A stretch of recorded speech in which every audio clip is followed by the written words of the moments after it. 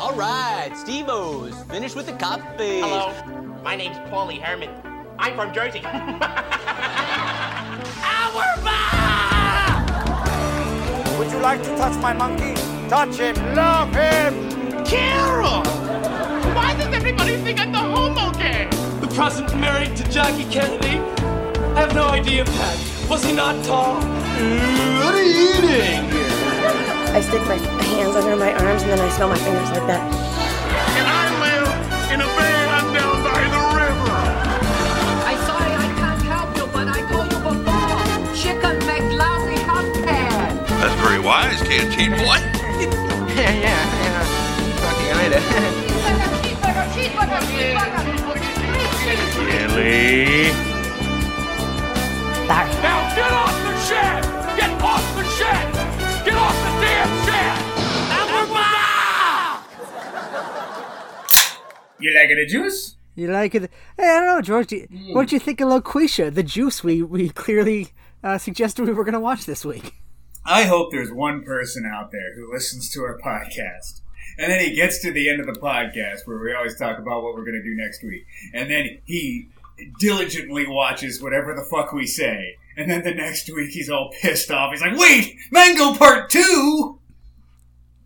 I feel like anybody who was enough of a fan of our podcast would much prefer us talking about Mango Part 2 than whatever the fuck Loquisha was, which, for the record, it was my pick, and then I watched 5 minutes of it and was like, fuck no, it's the necessary roughness of problematic racist comedies, which is to say, really fucking boring, so we're not gonna watch that. Yeah, you did what I should have done with Necessary Roughness. So what was wrong with it? I didn't even watch the trailer for this, so I know nothing about Loquisha. But...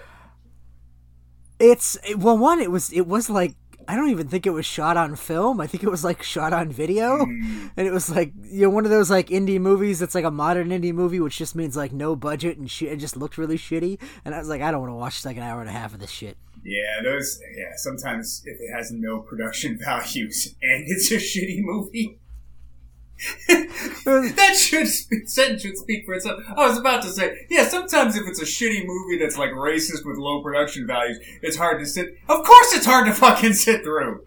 Why are you watching it in the first place? So you did, finally, this is episode what, like 368? You finally made the right decision?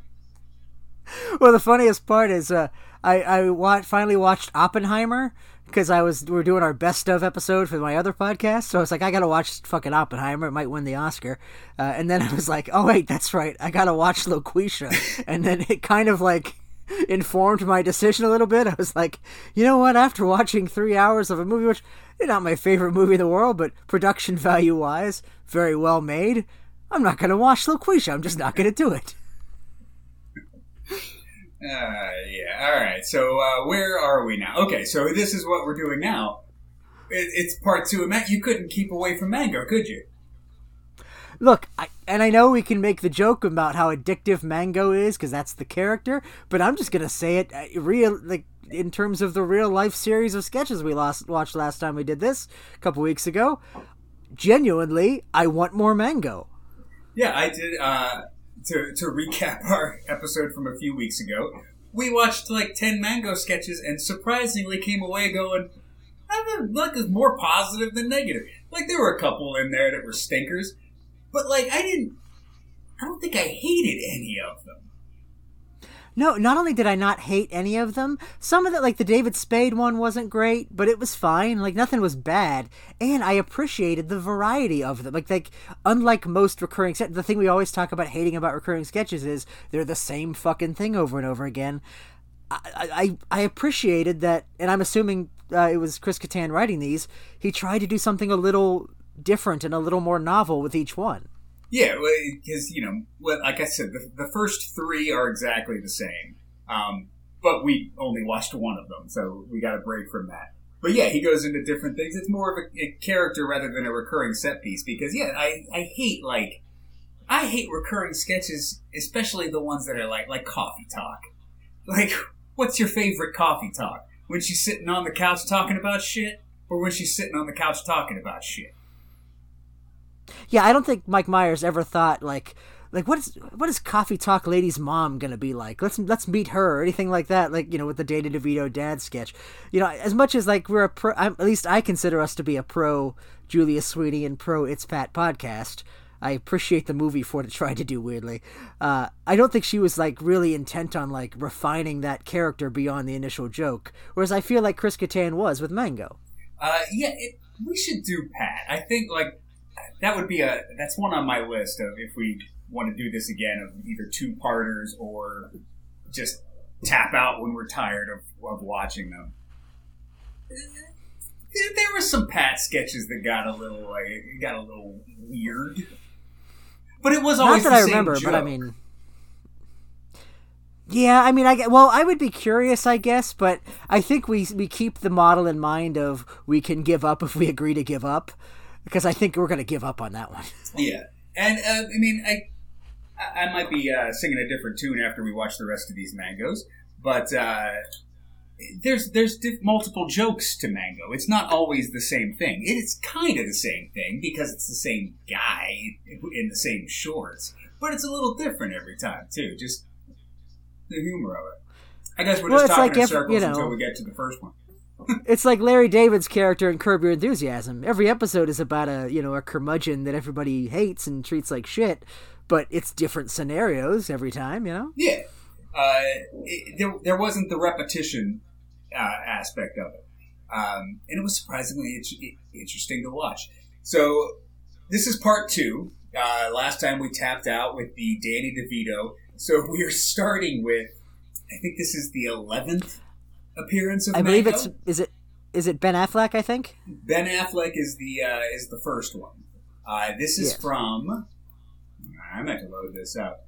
This is from like 2001. So this is like right before it gets like bad to be Ben Affleck. And I am a staunch defender of Ben Affleck.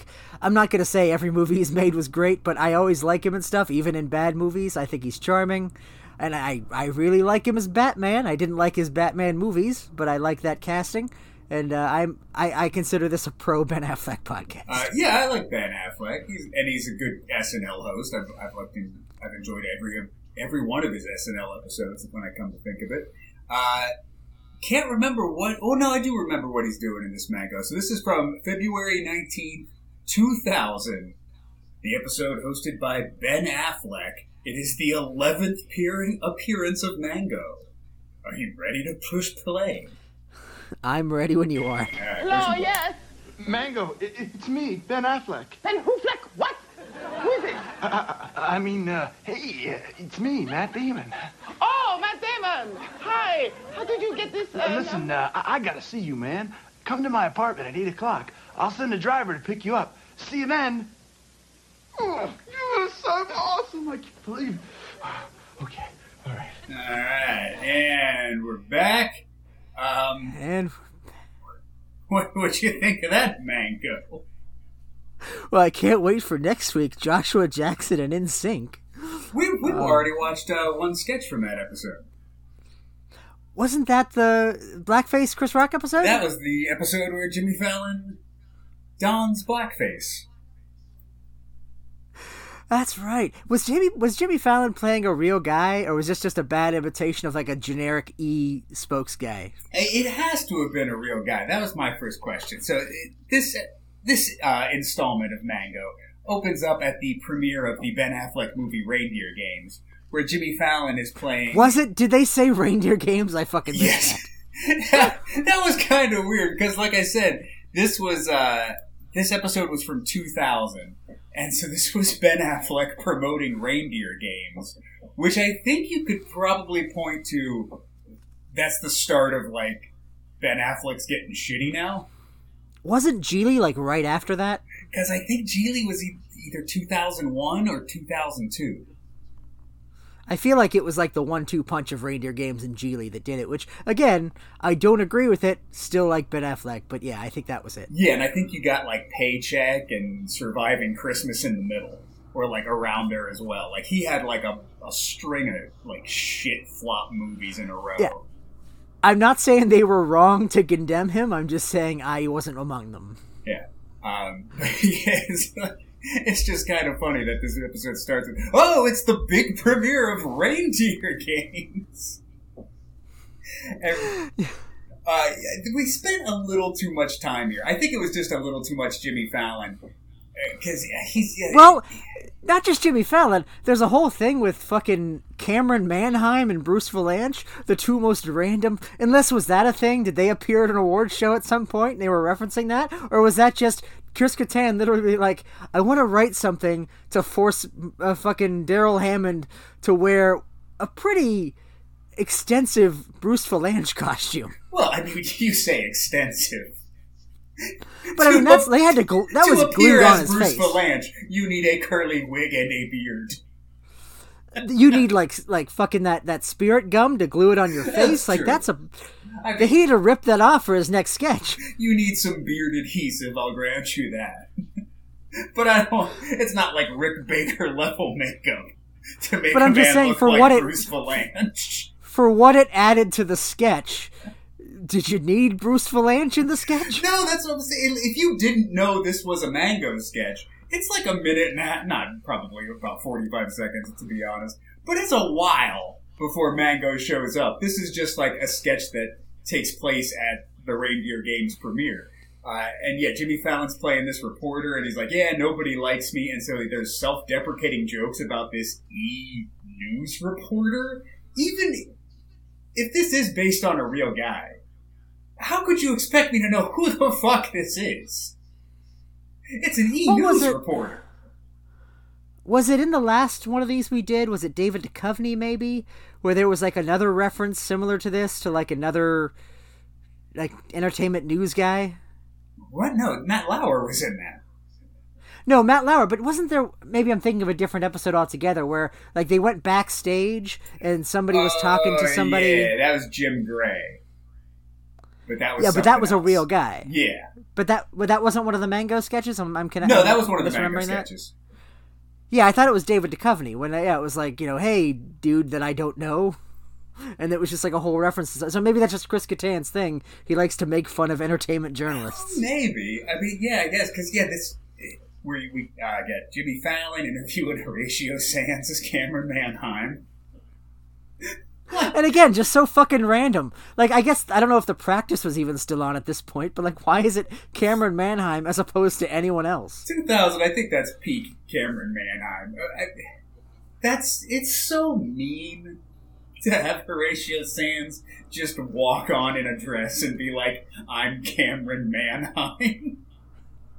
But it's also just so fucking funny. It was too quick for me to really register it and laugh at it. Like, if that had been in like a sketch where like that there was more to it, I might have laughed. But it was just so jarring. I was just like, what the fuck? Why Cameron Manheim? I know. Well, it's just like, it's weird that like in 2000 you were just we did that all the Horatio Sanz. That was his shtick. He would just come on as Rosie O'Donnell, and it was just like, I'm Rosie O'Donnell. Like, there's no impression. Kenan Thompson did the same thing too. And I mean, I don't think you can do that anymore. I think if a big fat guy dressed up as a big fat lady on SNL, it would be controversial now. I'm sure it still happens. In fact, I'm sure Kenan Thompson, who, remember, is still on the show, probably still does that shit. No, he gave up wearing dresses. Now it's did he officially? I know he talked about it. I didn't think he actually did it. No, he hasn't appeared in drag since I think season 38. So it's been over 10 years since we've seen Kenan in a dress. But now it's the opposite way. Now all the ladies play the guys. Yeah, and you know what? Nobody ever fucking says shit about that. I mean, I'm not doing like a reverse sexism thing, like it's just as bad when they do it, but it is weird that like it's never even mentioned as a possible problematic thing. I know, and it's just weird. Like, I don't think it's problematic. Like, I think it's rude. I don't think it's problematic for Horatio Sanz to play Cameron Manheim. It's not it's not wrong. It's just fucking rude and mean. But like, now we look on that as something like that can't be done. In 20 years, are we going to look at Kate McKinnon as Rudy Giuliani and go, what the fuck were you doing? Like, it's bizarre. Yeah, I don't know. I mean, we've talked about this at length with our our classic Homer and Eddie episode in terms of, and I mean many times of just, appropriation, but it's just weird that there isn't even a discussion now, because there's some things where it's just like, yeah, why would there be? Who gives a shit? But we said the same thing back in the 2000s about shit like this. There was no discussion then. We were just like, that's so hilarious that Horatio Sands is in lady clothes. But yeah, the Ben Affleck thing, I like Ben Affleck. I liked him in the sketch. Mango shows up in this sketch, too. Mango shows up at some point. We've been spending too much time talking about Cameron Manheim. There was a Wang joke, because he's wearing Wang, but it's Vera Wang and not his Wang. I enjoyed that. Yeah, that was good. And then, so, the premise of this Mango sketch is Mango hypnotizes Ben Affleck. Ben Affleck falls for Mango. But Mango is only interested in Matt Damon. So Ben Affleck has to appear or pretend to be Matt Damon, which was a clever joke because if you remember in 1999, Matt Damon was in The Talented Mr. Ripley. So that was probably like in theaters when this episode was on. So it's like a double whammy. You got Ben Affleck doing Matt Damon, doing The Talented Mr. Ripley as Matt Damon. It's just like a couple different levels of like, oh, that's clever. No, it was, and I did pick up on it because I was like, oh, wait, The Talented Mr. Ripley. I wonder how long ago that was relative to this episode, because I couldn't remember what year, but I knew it was, if this was 2000, that was like at least 98, 99, and I was like, oh, that must be like current, but then literally the next scene is a True Lies reference, which is like 5-6 years old by that point. I thought that too. I was like, yeah, Talented Mr. Ripley, that would have been a very relevant reference. Okay, now they're just doing two True Lies. For no reason either. It's just a random reference. Which some of these have. I mean, remember David Spade and him drove off as Thelma and Louise. They did The Bodyguard with Dylan McDermott. That's just another little layer of Mango. Or maybe it's just Chris Kattan. He just likes movie references. Well, and for what it's worth, it works in the context of the sketch, because it's that scene in True Lies where he's in the shadows, and in this case he's in the shadows because he doesn't want Mango to know that he's not Matt Damon, and he's asking him to strip for him, and that sort of the stuff. So I mean, that reference works for what the sketch is trying to accomplish, and it's a great scene in its own right. It's a classic Ben jerk-off scene in a film with Jamie Lee Curtis. Just throwing it out there, because nobody's gonna fucking challenge me on that. Wait, what are they challenging you to? Did you not jerk off to the fucking scene in True Lies where Jamie Lee Curtis dances for Arnold Schwarzenegger in the shadows? Okay, I'm sorry. Did the world not jerk off to Jamie Lee Curtis dancing in the shadows? No, I was just confused when you said nobody's going to challenge me on that. Do you mean like, you thought I meant like challenge the veracity of it? Like maybe I'm lying. Maybe I didn't jerk off to that scene in the movie. Now I thought that's what you meant. Now I'm thinking, I thought that you were like, no one's going to challenge me to like a jerk off competition over the Jamie Lee Curtis and True Lies. Like, yes, I will challenge you on that, sir. We'll both jerk off to it together. Many people did, and I won every single one of them. Were you at all, because now we're getting into a little bit of Mango character development here. Well, we've already established that Mango is straight as a fucking arrow. But were you confused at all during this? Because Mango wants to meet Matt Damon. Ben Affleck pretends he's Matt Damon. Mango goes over to Matt Damon's hotel room and starts stripping for him. Were you confused over like, well, why is Mango here in the first place? Does he want to have sex with Matt Damon? No, not at all. Well, what because did you think was happening then? Remember, we watched all the previous Mango sketches, so I feel like I understand Mango on an existential level that maybe you haven't achieved yet. But Mango is not a sexual being in the same. The thing is, you're falling for the trap that all the other people that become obsessed with Mango is. They only reduce him to a sexual object. They fall in love with Mango, but their conception of love is not on the same cosmic level that Mango is at. So they just kind of translate it to sexuality. They just want to fuck Mango because that's all they understand. And then a lot of them are straight men that are questioning their sexuality as a result of that. So like that's what Ben Affleck, all he can think to do is pounce on him and try to hump Mango. But that's not what it is for Mango. It's not a sexual thing for Mango. It's just he is Mango. That's what he is. That's what he does. The stripping for him, I don't think is sexual or romantic. That never occurred to me. That's just what he does. He's Mango. It's true. In I was a little confused by watching it, but now in retrospect, during that scene, Chris Kattan, he's acting a little nervous because Matt Damon has the lights off and Chris Kattan's like, hey, what are we doing? What's going on? And then when he says strip for me, he does it, but now I'm seeing, oh, he was just doing that because he is a stripper. So he's like, oh, well, maybe Matt Damon's a fan of my work. Sure, I'll strip for you. This is what I do. Yeah, it's as natural to him as breathing. He's Mango. Exactly. And then when Ben Affleck pounced on Mango and said, I gotta get a slice of that mango pie, you bitch. That was all very good. The bitch is what punctuated it. Because again, it's like for him, it's just dirty and sexual because he's not on the same level. And I like that. I like that element of this, that, you know, the elevation of this as beyond a sexual art form. I think that's a funny recurring bit of the sketch. Yeah, I think that's all I got for that one. Anything else about the Ben Affleck Mango sketch? Well, and then the other layer of the joke, which is that his impression of Matt Damon is like putting his buck teeth out and putting his ears out like he's just, this is my best friend, and he's an ugly fucking goblin. That was fun. Does Matt Damon have big, giant ears that jut out? I guess I've never noticed that. No, but here's the weird thing, too. I don't know if you ever saw... Well, I know you saw Team America, I'm sure. Yeah. And you know the joke in that where Matt Damon's, like, mentally challenged? Yeah. I'm Matt Damon.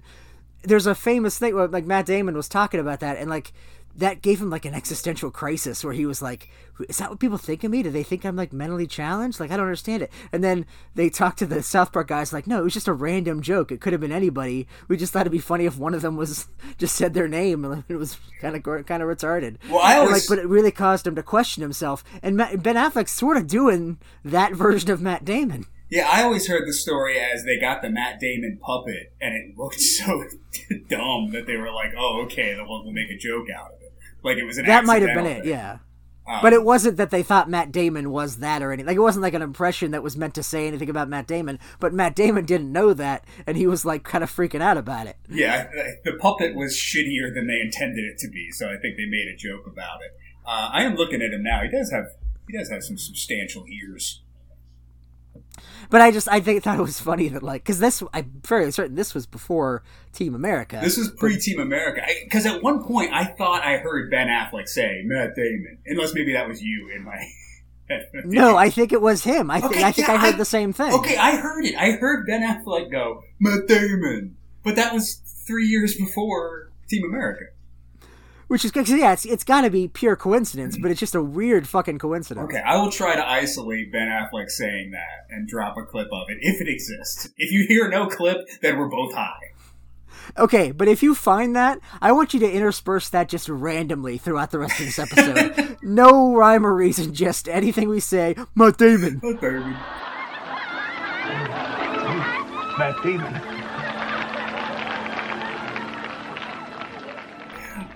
Alright, so coincidentally, what had to have been coincidentally, our next Mango sketch stars Ben Affleck's future wife, Jennifer Lopez. Oh, okay. From February 10th, 2001. Didn't Matt Damon ultimately do a Mango sketch? Matt Damon is in a Mango sketch, yes. Oh, okay. I vaguely remember Matt Damon and Mango together, so I thought... So he wasn't the host, though? No, spoilers. It's a surprise cameo. Thanks for ruining it. Sorry, I ruined the whole episode. I was gonna surprise everybody with a juicy Matt Damon cameo. Once we got to the Gwyneth Paltrow episode. Well, we already got a Matt Lauer cameo, and didn't we have a few fucking uh-ohs in the last batch? Oh, yeah. And we got a Cameron Manheim cameo in this one.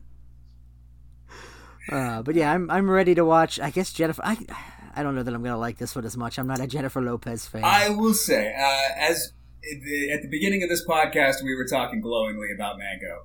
I have seen all of these Mangos. I don't remember. I don't have specific memories of them, other than there was a point where I was like, enough fucking Mango. So that's what I'm curious about, is now that we're at the tail end. Remember, chronologically, these are the last 5 Mango sketches. There has to be a diminishing quality to them. Well, I mean, if it's not this, I believe you did say Ellen DeGeneres was in one of these as well, right? Yes, I remember that one being very bad.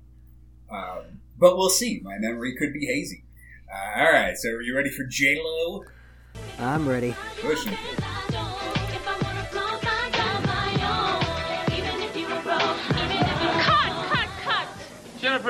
Jennifer, what's going on here? What's the problem? It's this dancer. He's awful. Awful or great? Awful. Now get out of here.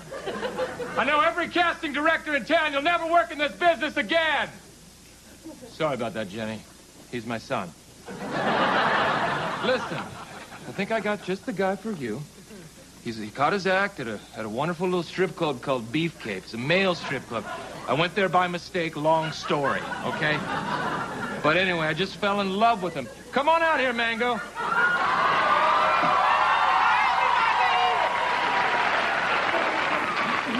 I'm late. I was just getting acupuncture on my hoo-ha. Mango, listen. We don't have a lot of time, okay? Okay. Can you do this for me? Yes. Can you? Mm. Okay. You good? Mm-hmm. Okay. All right, everybody. Let's have places, and let's settle, and action. And we're back. All right. I did not like that one, but I did laugh very loudly twice. But nothing Mango related. Well, slightly Mango related. I mean, it's a Mango sketch. Everything's Mango related. I didn't hate it. I appreciated, again, the fact that it was something different and it was conceptually weird. And every time it was kind of losing me, there'd be a weird random old man in a limousine, or fucking was he supposed to be Diane Warwick or Aretha Franklin? I don't know. Tracy Morgan as Aretha Franklin. Speaking of dudes in dresses that are really insulting to the people they're playing. Again, I understand why we don't do this anymore. I get it. 'Cause it's rude. But it's like we wouldn't laugh. Like, if we watched an old, like, Al Jolson video of, like, him in blackface, we wouldn't be like, oh, isn't it hilarious that we don't do this anymore? Like, we would just be appalled, naturally. But we're watching this and we're like, yeah, it's gross, but it's fucking hilarious. Just this Tracy Morgan just in a dress on stage going, pink Cadillac, thank you. That's his journey. And then when he's like, hey, yo, us divas gotta stick together.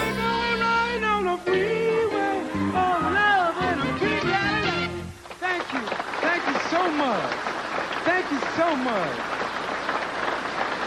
Well, our next diva is... Hey! Stop fighting! Stop fighting! Stop fighting! Stop fighting! Stop fighting! Stop fighting! Listen! Us divas got to stick together! Oh, man, I just... the weird, awkward part about this sketch was the end. Well, let's just get to the premise. The premise is...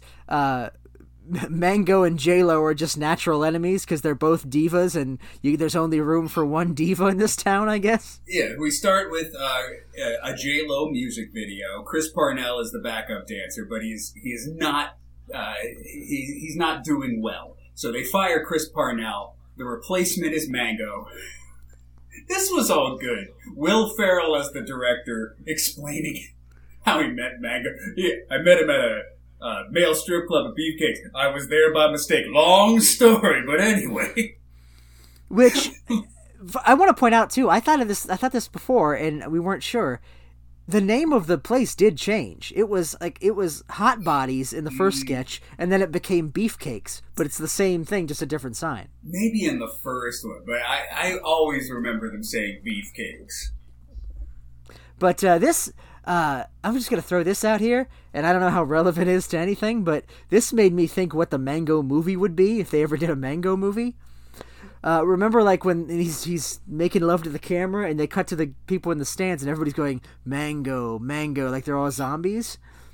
I think what you do is like being there, where like Mango gets more and more successful through unintentional hypnotism, and eventually he's on the verge of being president, and it becomes like people think it's like a conspiracy, and they're trying to take him out because they think it's like a Greg Stilson from the Dead Zone kind of thing, only with Mango. I loved when so Mango is the replacement dancer. He starts dancing, and Daryl Hammond randomly with one line of the thing is like, "Man, he's so great. He's making love to the camera." And then you cut to Mango hypnotizing the camera. Finally, we're getting a POV shot of what David Duchovny saw, what Cuba Gooding Jr. saw, what Ben Affleck saw. We're seeing that. He's looking right down the barrel of the lens, hypnotizing the audience. And I gotta admit, I fucking fell for it. Yeah, I want to have sex with Mango right now. I don't know. I fucking shoved my laptop up my ass trying to get closer to Mango. No, I again, this, because I am appreciating the world building of Mango as a character and as a series more than I ever thought I would at the start of this, I didn't hate this sketch nearly as much as I might have if I was just sort of watching it cold, without the setup of I'm really liking the Mango character. Yeah, I think I remember watching this. I remember this one not working for me at all, but I think it was just because it was in the Jennifer Lopez episode. And this is a weird one because I think this is the wrong way to watch these SNL sketches. We weren't intended to watch 15 You Mangos say wrong. on a binge. I feel like it's so wrong, but I don't want to be right. But like this is weird. This works better for this character. Because when I'm watching a shitty episode of SNL and then Mango shows up halfway through, I'm like, fuck you with your fucking Mango. But fucking 5 Mangos in a row, I'm like, give me some more fucking Mango. But more than that, I am invested in the story arc of Mango. And I know it's not going to amount to... I know that we're not going to get an ending to this where it's like, and that's what Mango was about all along. But so I want it God nonetheless. God closes the book on Mango. The end, ? Now, I know we're not going to get that, but I want... You know, like, we kind of got some weird closure on Rob Schneider's characters because his last appearance was, like, you know, kind of referencing the fact that, you know, he was leaving the show. And, like, the joke was, like, hey, remember this character? Was it Sensitive? No, it was Orgasm Guy. And it was like, yeah, remember Orgasm? And the joke was that nobody cared about Orgasm Guy. I want the last Mango sketch to have some kind of finality, but I know it won't. Well, I believe the last Mango sketch appeared in Chris Kattan's last episode. Correct me if I'm wrong on that, SNL Archives. It's season 20, and then season 28, Chris Kattan is still a cast member. Okay, no, he hangs on for one more season after his last Mango sketch. Fuck Chris Kattan, man. Know when it's time to leave a room. Well, okay, one, I will say, you know, I was always a fan of him on the show. You know, if you watched his last season where he doesn't do Mango, that's did the he do thing. Chris Kattan did he do Mr. Peepers? I'm sure he threw a Mr. Peepers in. Because I'm saying the next one of these has to be Mr. Peepers. Chris Kattan did 16 Mango sketches and then stayed another year. Like, he was there long enough to go, I can't do a 17th Mango, right? Well, and something in this sketch really kind of gave me an ick factor with Chris Kattan. Not about him personally necessarily. Well, there was another fucking case of the not gays, no homo bit in this, which you wouldn't pick up on it watching these like episode to episode, but watching them all in a row, like this is now like the 3rd or 4th time he's been like, I'm not gay. What are you talking about, gay? But was that in this one or was that? Wait, oh yeah, he did say why did he say that? Because she mentions that he's still shopping at the women's section for his clothes. Oh, okay, yeah, because this has the line that I use in the theme song of our And We're Back episodes, where Chris Kattan screams, why does everybody think I'm the homo gay? But yeah, but the thing that gave me the ick factor was, I remember the interview he gave about how he got his neck injury, and it was a pratfall in a sketch on SNL. Yeah, and in this sketch, he has like No, not this one, but he has like some pretty fucking severe pratfalls, and like any one of them could have been that injury. I know it didn't happen to be any of those, but like I feel like they were just as violent as the one that ultimately did him in. No, he has pointed out the sketch that caused his neck injury, and it's a Golden Girls for You. It's the worst fucking sketch too. But just, I think he like fell over a table wrong or something, right? Yeah, he just like fell down. If I'm remembering it correctly, he just like it's sad to make fun of a neck injury, but he just like falls down for no reason whatsoever. And like he did like fucking so many pratfalls on this show, but the fact that he hurt his neck on that one, like it's just kind of, weird God's practical joke on it. No, for the record, I'm not making light of it in any way. It's really sad. It kind of gave me a weird feeling watching him do these pratfalls in this sketch, knowing that, would happen to him later. Yeah. Well, he's a physical comedian. But yeah, he takes J-Lo pushes him into a vanity, and the glass breaks. And when that happened, like, I'm sure it was like sugar glass. I audibly gasped. But like, was it? Like, if it was staged, and that was supposed to happen, like he was gonna jump into it and break the glass, it was beautifully staged because I thought it was real, but I think it was real. I think he broke that mirror on stage and then like ran and tackled Jennifer Lopez. Like, that's fucking dangerous. I feel like it's just as likely to have been either fake and planned, or he's just such a professional that he was like stayed in character and like, fuck yeah, that makes it better. Yeah. All right. So I want to talk about like three things about this sketch specifically. One, Chris Kattan had a tendency when he was with the hot ladies on the show to get into sketches where he pawed them and groped them and rubbed all over them. In this sketch, he slaps J-Lo on the butt multiple times and then grabs both of her, gives her a titty twister. Yeah, no, well, that's the famous Jim Breuer story, one of my favorite stories that he tells about Norm Macdonald and Chris Kattan in the Twilight Zone sketch. Yeah, but it's not totally related to it. Well, I guess because he was hitting on Pamela Anderson, yeah. Yeah, he was like macking on Pamela Anderson through the whole sketch, and then Norm Macdonald like tries to cock block him, like, "Hey, do you know Chris Kattan's gay? Did he tell you he's gay yet?" As he's trying to get in on Pamela Anderson. It always strikes me as icky. I didn't like it because it goes on for a long time. That was my problem with this sketch, is that it's fucking long. Like, there's so many beats to it. And I think it was J-Lo was holding it down a little bit too for me. But he wrestles with J-Lo for a long time, and then they like cut to another scene, and then they wrestle again. Like Chris Kattan just wanted to fucking grab a handful of J-Lo, which more power to you. Sure, but it's gross, and yeah, you mentioned the J-Lo of it. I don't know what it is. I've never liked J-Lo as an actress. I always think she brings down anything she's in. I've never really got the appeal. And yeah, she kind of, if this had been anybody else, I probably would have enjoyed it way better. Yeah, I've liked her in like 3 or 4 things, but then I've disliked her in way more than I've liked her. The other thing I want to talk about is just... So, when Mango becomes bigger than Jennifer Lopez, to demonstrate what is happening to Mango's success, we get Mango's music video, or not music video, Mango in a recording studio with Horatio Sands and Jerry Minor as his backup dancers. I'm dropping a clip of that in here because it made me fucking laugh hysterically. Mango's here and he's here to say, get out of here, I'm going downtown. Go to a store, so let's rock it now. Hey, get out of here. Every breath you take, every move you make. Hey, rock it now. Every bond you break, every claim you stake, I'll be watching you. No me, I miss. That was amazing. Please, don't talk to the talent, okay? Please, don't do that. Which, I know why they are dressed like Mango for our benefit. They're dressed like Mango! But why are they dressed like Mango in the studio?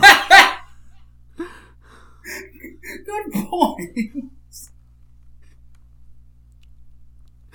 But yeah, and just the shittiness of the purposeful shittiness of the song. It's literally like, my name is Mango and I'm here to say. That made me laugh hysterically. And then they have a long like Mango music video where it's just Mango in a limo, which they put to like cover a set change because Again, the thing I love about these Mango sketches, multiple sets. You don't see that on the show anymore. They don't do these kind of epics like we're traveling with a character through like fucking 5 locales. They just don't do it anymore. They don't put in that fucking effort. Because they're lazy as shit. Because they're fucking lazy. This was a Madonna song, wasn't that? Music, I think is what the song's called. Yeah, they're parodying music. But it's Mango. Mango makes the whatever. Yeah. And I think to defend the show a little bit currently, it's like they do more films. They didn't do a lot of films back in this day. That's not a defense of SNL. That sucks. It does suck. Like, I understand why it's like, oh, well, if you have a sketch that takes place in multiple things, we'll film it because it will be easier. But, like, there's something cool about these Mango sketches where I'm like, no, they're fucking going, like, they went 5 different places in this fucking sketch. And this is live. This is live television.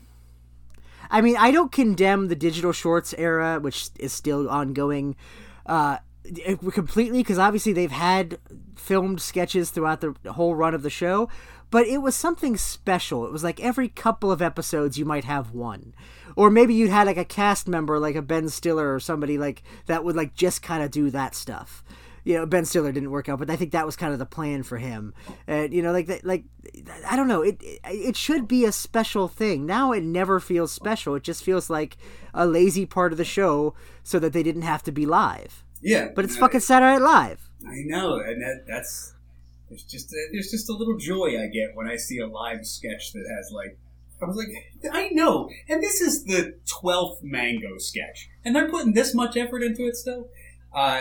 The other thing I loved was when they get to Divas Live.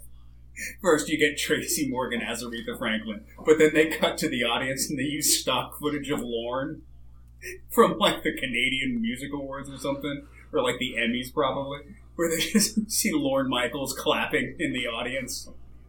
And this was a weird one, because they referenced, like, a bunch of stuff like TRL and Storytellers, like real things, and then Divas Live, I guess, was a real thing. That's the only one I didn't remember was an actual thing. Oh yeah, they did it like, well, the first one, I remember this, it was VH1's Divas. The first one was like Cher, Tina Turner, and it was like Aretha Franklin, Mariah Carey, Whitney Houston, and it was like big event because you had all these like famous female singers who were like, you know, divas and appropriately hard to work for, and they were working together. But then they kept doing it to the point where they were like, Elton John, he counts as a diva. So they put him in there, and they're like, how about Peppa from Salt and Pepper? She counts as a diva. Like, they ran out of names for Divas 7. I refuse to denigrate Peppa from Salt and Pepper.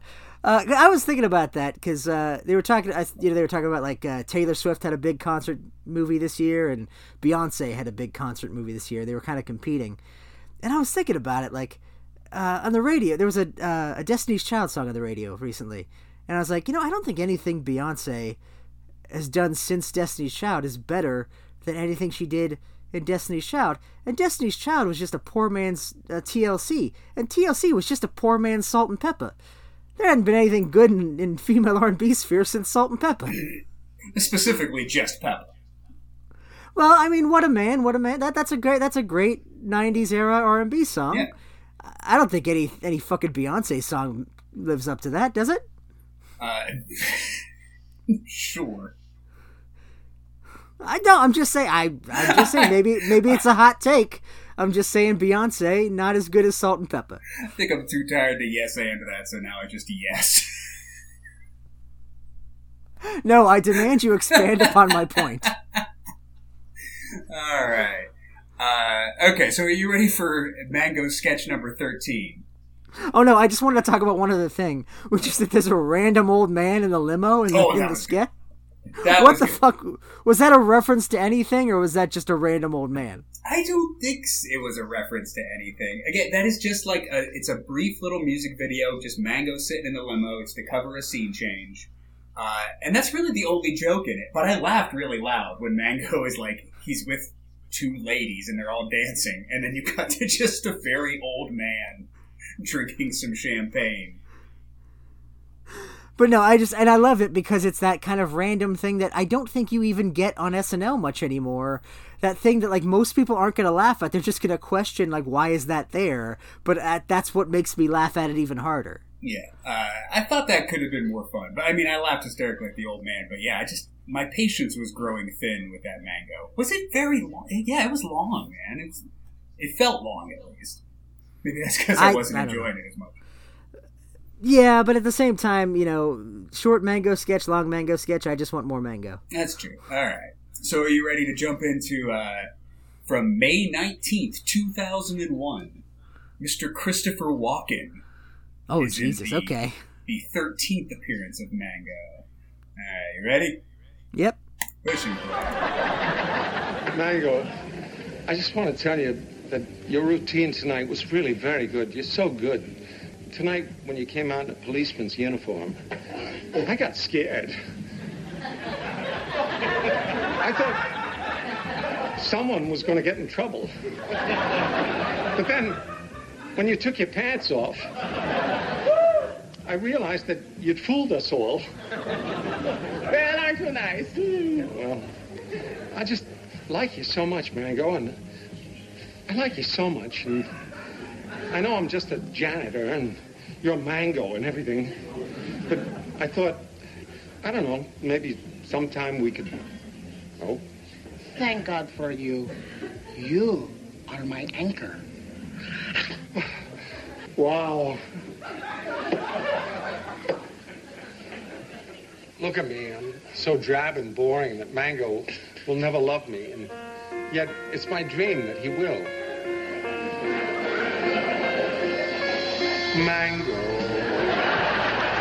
I'm your knight in shining armor, and I love you. You have made me what I am, and I am yours. All right, and we're back. I liked that for Christopher Walken, but Mango, you have changed, good sir. Yeah, in a way that I did not appreciate, and really kind of is in defiance of the ethos of Mango that has been established up to this point. For multiple reasons. One, I don't like the way he shabbily treats Leon, the janitor of the strip club. And two, is he dating Jimmy Fallon now? What is going on? Well, we've gotten 3 or 4 references to I'm not homo gay, and now he's just fucking Jimmy Fallon, which, for the record, had we not had those references, and he was just like, yeah, I'm gonna date Jimmy Fallon because I'm Mango and I'm beyond sexuality, I'm whatever I want to be, I would be fine with that. But don't give me, why does everybody think I'm homo gay, and now I'm fucking chugging on Jimmy Fallon's cum. Yeah, no, that was a big part of the last one. Or maybe it was the first one we watched. I don't know. But there was one point where Mango is like, why? Oh, wait, maybe I know why. No, why? Like, he's almost homophobic. I mean, he's a little homophobic. At least more homophobic than you think a male stripper would be. And I mean, I guess to be fair, homophobia is typically a symptom of latent closeted homosexuality. So it's possible, much like every Republican, he is just, he doth protest too much. Yes, but why didn't we get to see that? These sketches are in chronological order. We didn't get to see a Mango comes out sketch. Also, just the idea of it, again, takes away from Mango should be better than this as a person. Yeah, I just did not. I loved everything in this sketch other than Mango. All right, so this is Christopher Walken. He plays Leon the janitor. The janitor at a strip club. I wish we would have gotten more jokes about the fact that this character is the janitor at a strip club. Like, that's the grossest job you could have. And he's such a, unassuming, just nice guy, too. I like that. Walken is so great in this. It reminded me of, remember the Mr. Show sketch about the mom and pop porn store? Yeah. It was very much like that, just like, yes, I have the worst, grossest job in the world, and it's, sexual related, but I'm just a down-home guy. Then he's talking about Mango's act. He's like, when you came out in a police uniform, I got scared. But then you took your pants off, and I knew everything was going to be all right. And and again, this is an interesting twist on this concept, is we've had all of these characters who have succumbed to their darkest impulses because of their not knowing how to deal with their obsession with Mango. We just had it with the Ben Affleck one of, like, you know, he's wanting to fucking basically rape him in a dark room and call him a bitch. And then we have J-Lo, and it's sort of like they're beta fish, you know, in the same tank. Whereas here, it's like, what if a wholesome platonic love was created, but it's only one-sided? He respects Mango too much to be Ben Affleck and to just want to, like, pounce. But that respect backfires on him because Mango has no mutual respect for him, and it's a really dark premise. And it's almost sad because you know what I just realized? This is the first Mango sketch where someone is in love with Mango, but Mango hasn't hypnotized him. So this is pure, genuine love. I mean, he could have. He works at the strip club enough. He could have been hypnotized. But we don't see it happen. So as far as we know, this is just the most genuine love that anyone has ever had for Mango. And it's real.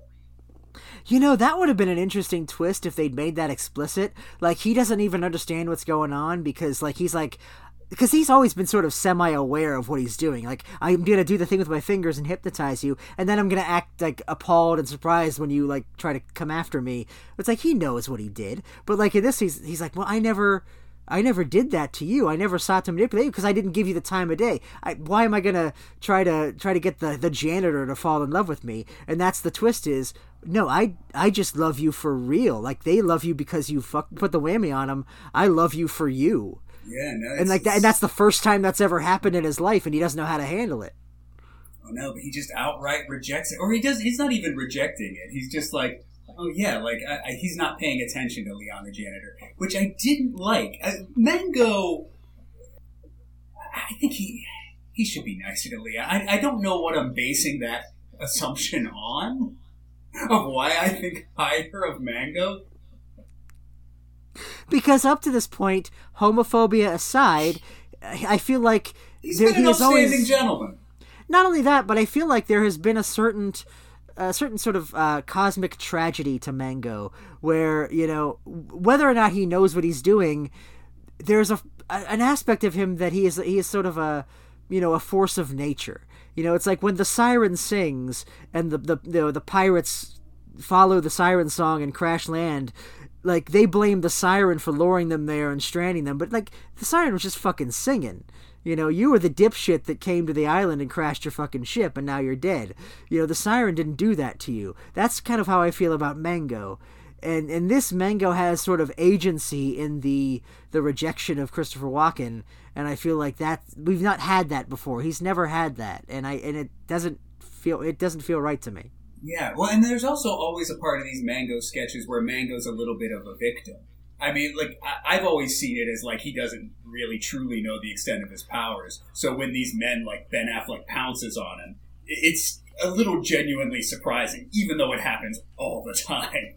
But Mango's a victim in that. Like, Ben Affleck's the villain in this. In this, Mango's the villain, and I don't know, I didn't like it. This sketch made me dislike Mango. But I feel like there's always been a bit of complicity because he's always sort of leading them on and keeping them on a leash, you know, like, you know, pushing and pulling. You know, he's giving them a little bit and then pulling away and saying, no, you don't get it out of the Mango. But I think he does know what he's doing. But there's also the element of he's doing it to bad people, or rather people who react to his charms in very destructive ways. So he's punishing them for their own obsession. Whereas here, it's much more platonic and good-natured and heartfelt, and that's what makes it wrong. Yeah. What else about it? Well, let's get to the meat of this sketch.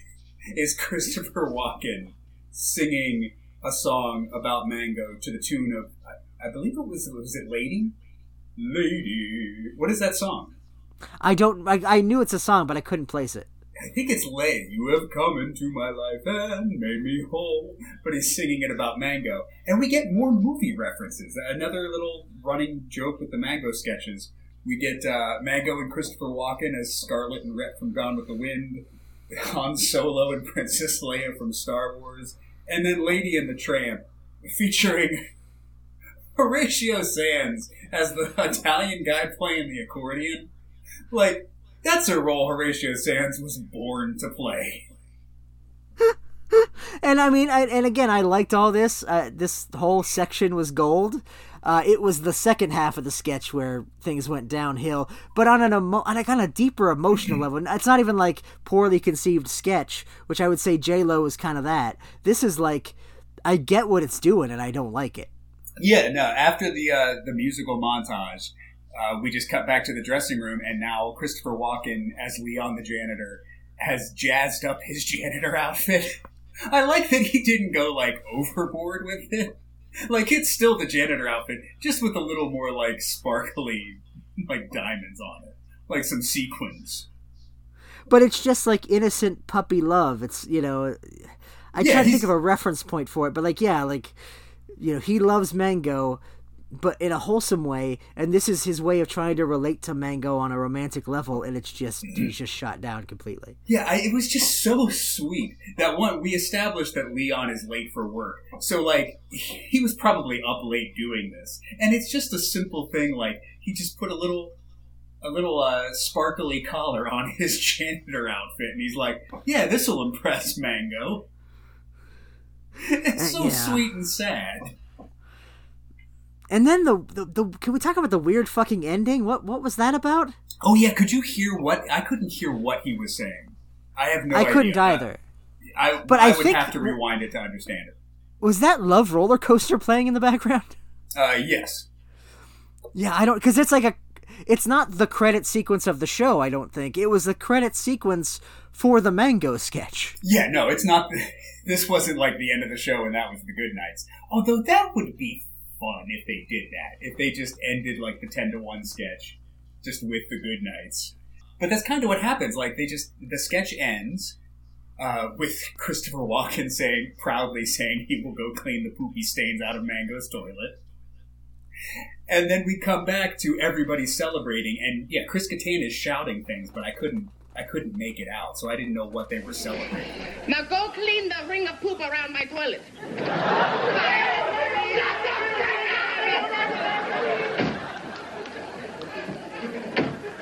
I will, Mango. I will. And cut.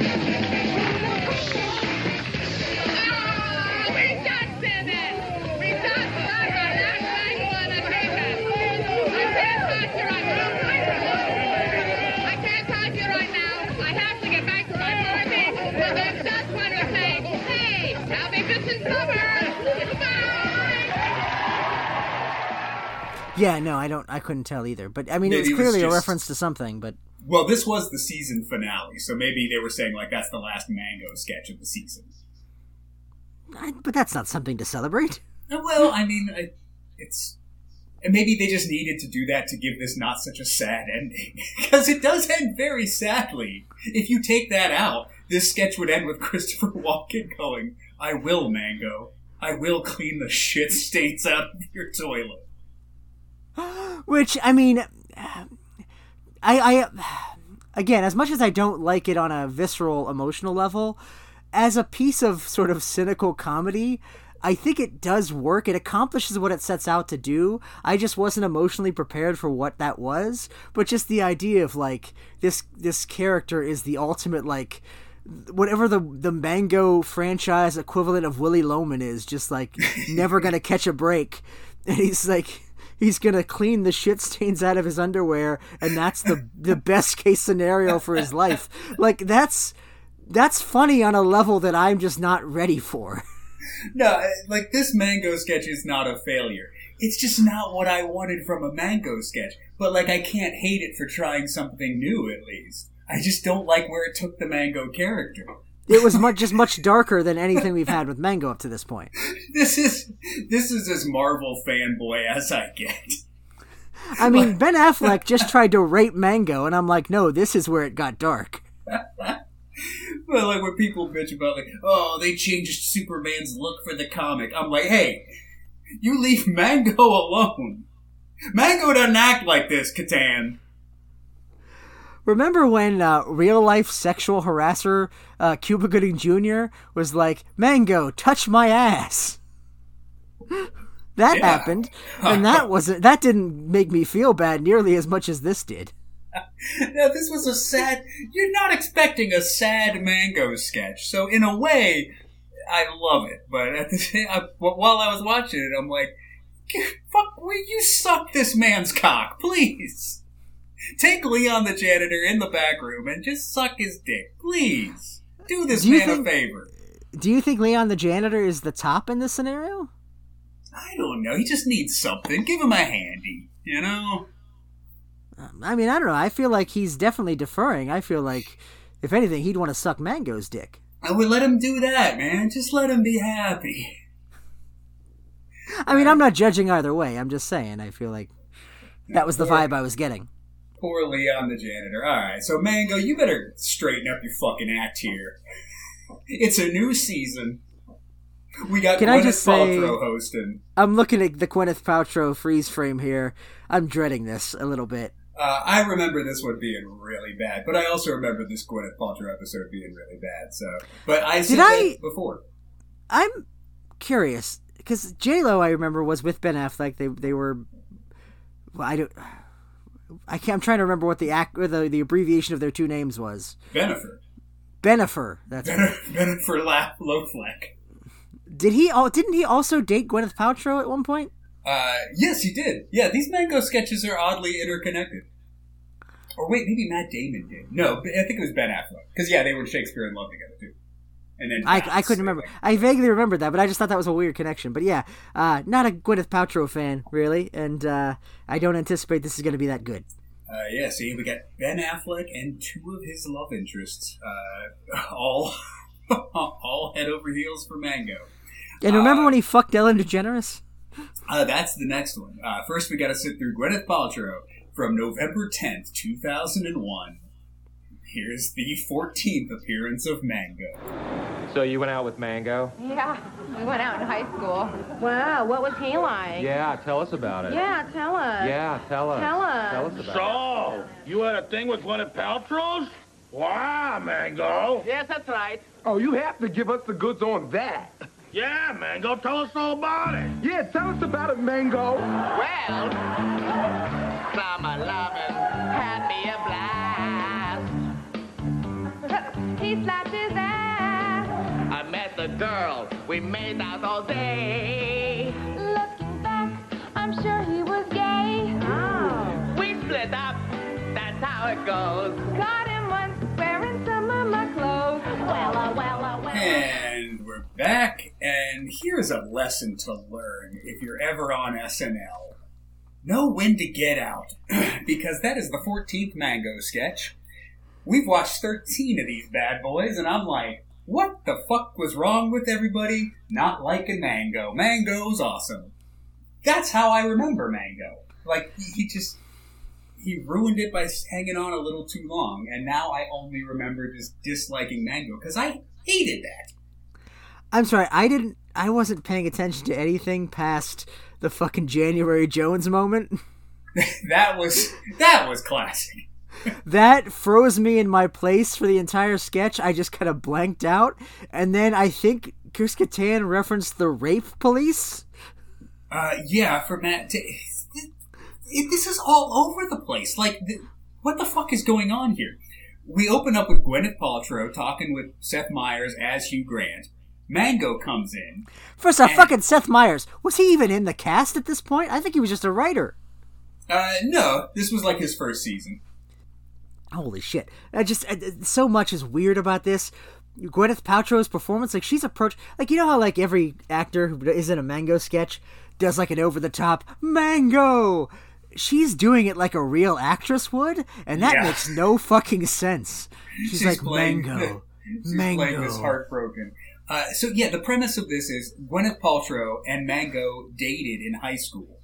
But their relationship didn't work out, I guess because he's too gay? What the fuck is going on here? We get a Grease song parody where he says, boobies give me the creeps, and then he says, why does everybody think I'm the homo gay? And then he's dating Matt Damon, but he's like, I'm in love with you. Like, it's okay if you're confused about your sexuality, Mango, but, like, be fucking consistent. It's not okay if he's confused about his sexuality, because he's clearly not confused about his sexuality. Exactly. He's fucking dating Matt Damon, because that, you can't... He's married! Wait, he also mentions his wife in this sketch. He tells Gwyneth Paltrow, I would leave my wife for you. But then he's gonna go fuck Matt Damon, right? Mango! Oh, Gwynny, I'd do anything to get you back. I'd even leave my normal female wife for you. Mango. Oh, sweet, sweet Mango. Don't you see? It would never work. Oh, but why? Why? Why? I have a pretty good idea why. No, I don't. Why? Because I'm a big movie star, and you get paid money to take off your clothes for Japanese businessmen. I guess you're right. I'll always love you, Goo-Goo. And I will always love me too. Well, I better get going. I have a date tonight with Matt Damon. You and Matt Damon? Hey, Mango. This is a modern problem. This is we're in 2023 or 2024 now, and we're watching this sketch where it's like, why is it a problem if he's fucking guys and ladies? Like, why can't he just be pansexual or omnisexual? Well, no, but I think that's our confusion with it, is like, why is this anything? No, my problem is not, like, Mango can fuck whoever he wants, but you have to be consistent. We have already established this character is straight as a fucking arrow, loves his wife and children. Yeah, he goes and dances for men, and sometimes they try to hump him, but, like, we've lost track of the character and why I've enjoyed him. I'm starting to dislike Mango. We lost it in the previous sketch with the Jimmy Fallon thing. Yeah. So that was like, if he was a gay stripper, this sketch makes sense, but this sketch doesn't make sense when I've watched 13 other Mango sketches. I know this character more than you do, apparently, Chris Kattan. And, you know, that happens on occasion. Sometimes the writers lose track of their own characters. But this, it's just... I don't know, because the flashback we get with him in high school, the joke is clearly he's an effeminate character, but he's like a football jock, and he's, you know... But that's not gay. That's, he's just too manly, but obviously he's not manly. But then the song is all about how he's secretly gay, but he's not secretly gay. He's fucking Matt Damon. Yeah, no, it makes no sense. It's inconsistent, not just with the 13 other Mango sketches. It's inconsistent with things it says in this sketch. And I don't understand what the reality of the sketch is, or what it's even trying to establish. Like, it's not like I know what it tried to do, but it failed. I don't even know what it's trying to do. Yeah, it's all over the place. And on top of that, we have Gwyneth Paltrow giving a terrible performance. And at one point, shit! During the Grease, another movie parody, we're singing "Summer Nights," which again, it lost me. I know it's 2001, but when they had Will Ferrell and Tracy Morgan as the gay hairdressers, I'm like, come on, guys, that's unfucking necessary. I did like the Will Ferrell just referring to Gwyneth Paltrow's agent as Gwyneth Paltrow's agent. That's a writer gag of you're writing the script and you decide not to name the character and just hang a lampshade on that. I like that. Hey, let's get out of here, Gwyneth Paltrow's agent. But yeah, I didn't like the gay stereotypes. But then they're singing Summer Lovin', Mango sings his verse, and then they cut to Gwyneth Paltrow and she's like, "Dah!" Which, that's gotta be worse than the January Jones thing. Because it's in the context of a song. January Jones, if you remember from that episode, people listening, she I believe she looked off camera and went something like, "Is this my line?" or something? She said, "What camera do I look in?" And then she snapped in. What camera do I look at? But that was bad. That was very bad. But this fucked up a song that they were singing. Holy shit. Yeah, the sketch was just, it wasn't good to begin with. And then Matt Damon comes out for a cameo. It starts off weird because Chris Kattan says the same line twice. He says, like, I'm meeting Matt Damon. He's like, his hands have been all over me. And then he says that again. So I think something got fucked up right at the beginning with the cue cards. Yeah, and that might have been it with the song as well, because that's definitely something, but it's just, I don't know, That was the most awkward moment I think I can remember in SNL. Yeah, it's a very awkward, I've praised these sketches for their epicness and their scene changes, and this one was really sloppy, because we go to the flashback of them in high school. You couldn't have put a fucking flashback sound effect? Give me a little, like something to indicate that we're going into a flashback. For what it's worth, I will say it is structurally ambitious. You have, the setup, then you have a flashback sequence, then you have a song, and then that goes into the Matt Damon set. Like it's going in all different directions in a way that we keep talking about how lazy current SNL is. This wasn't a lazy sketch. It was poorly executed, but I appreciated all the things it was trying to do. Yeah, I can't call it lazy. I can just call it bad. It was just very poorly done because the people involved didn't seem to be up for it. I don't know. Again, Gwyneth Paltrow, I mean, I don't think she's a bad actress. Maybe she's just not good live. I don't know. I remember her bombing this entire episode. So, it could have been an off night, or maybe she's just not she's not a natural live sketch performer, and that's fine. That's why movies have multiple takes. But yeah, then you should know that going in and not do it. That's true. I think she's hosted 3 times, and I've never liked any of her episodes. There was one last thing I wanted to say. Oh, the only joke, or the only laugh I got out of this sketch, because the sketch confused me, because Matt Damon comes in and he says, "Hey, Gwyneth, you look amazing. I haven't seen you since we've broken up." And I'm thinking, oh, wait, she dated Matt Damon? But then that's the joke. She's like, yeah. Wait, you're not the one I dated. Like, she's confusing Ben Affleck and Matt Damon as well. So they played a joke on me and made me laugh. Well, and I have to assume that's kind of payback for the Ben Affleck Matt Damon reference, which would have only been a few years before this. Okay, yeah, I guess. I guess that's a little payback at Matt Damon or Ben Affleck. All right, anything else about this one? Yeah, I want to move on to the next one.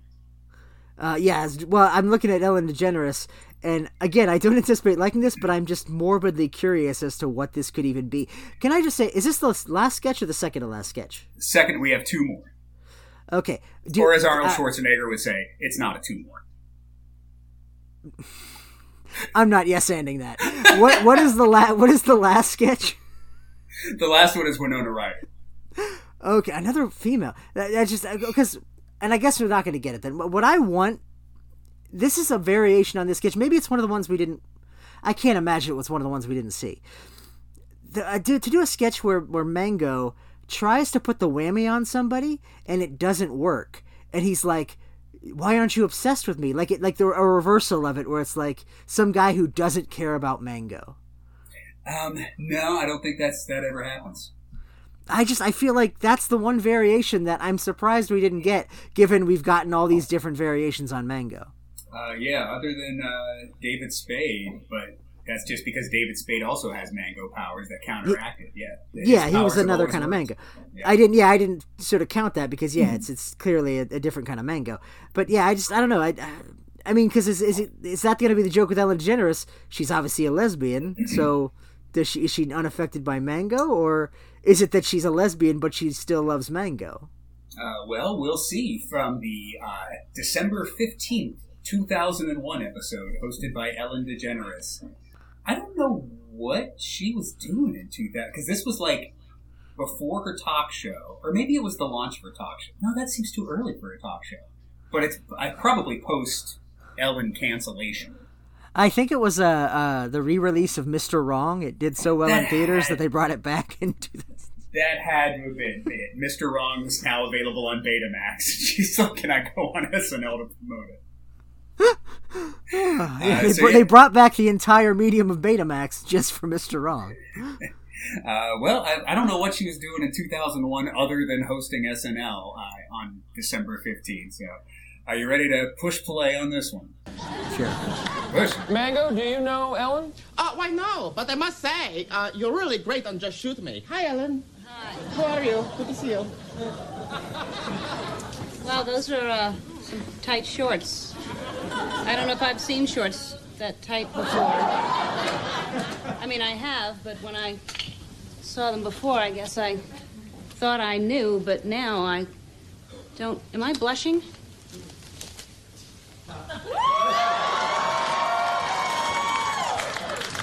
What the easy, but I'm not easy. Or am I? Goodbye.